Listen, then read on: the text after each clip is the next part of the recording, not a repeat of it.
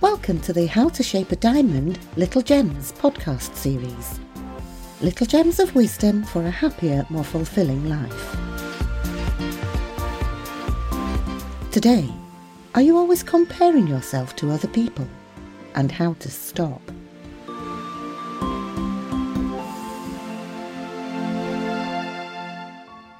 If you're lacking contentment, it could be because you're comparing yourself to other people. You've been on Facebook and seen the pictures of others living their seemingly exciting lives. It only takes a moment to find yourself wishing you had someone else's career, body, house, or holiday.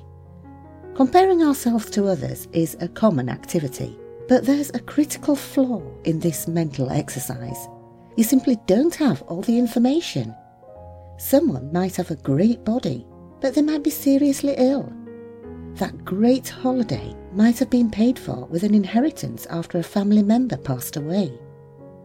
A smarter strategy is to compare yourself to your own recent past. How is your figure compared to what it was 6 months ago? How are your finances compared to last year? If you're making progress, congratulate yourself. Most people aren't doing nearly as well. They've weighed the same 200 pounds and had the same 500 pounds in their bank account for the last 20 years. If your life isn't moving forward, then take a pause and address the situation. Theodore Roosevelt once said, "Comparison is the thief of joy." Think about that statement and decide if it rings true for you. Try these tips to free yourself from unnecessary comparisons. Catch yourself early in the process. As soon as you realise that you're making comparisons to others, shift your focus to something else. You can control your thoughts, so use that ability to your advantage. Remember that the journey is what matters. Everyone is on a journey to learn, create, and become something unique. It's an individual experience that isn't impacted by what others are doing or accomplishing. Comparing yourself to others is a game that can't be won. There are a lot of people in the world. Through sheer statistics, there will always be someone with a more attractive spouse, more money, a better car, or a more interesting life.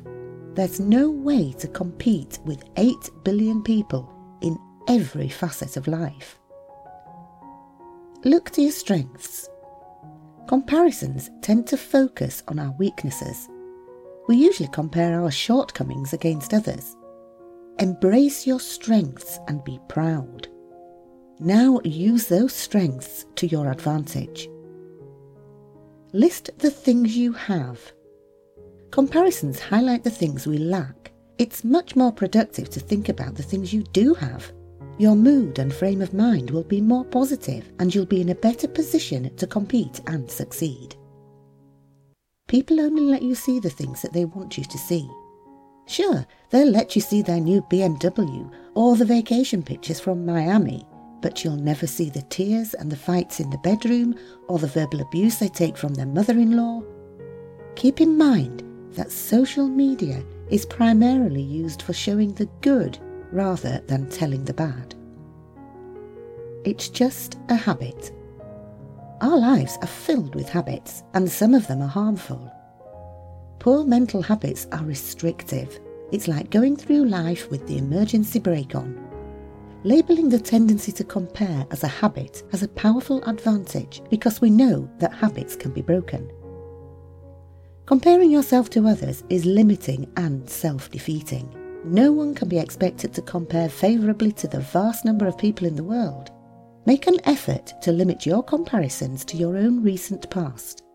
Are you making progress or backsliding? If you continue to enhance the areas that are important to you, your life is likely to be fulfilling and exciting. For more little gems of wisdom for a happier, more fulfilling life, please subscribe to this podcast. Like us on Facebook, Twitter or Instagram. You'll find the links on our profile. Alternatively, you can visit our website at www.howtoshapeadiamond.com.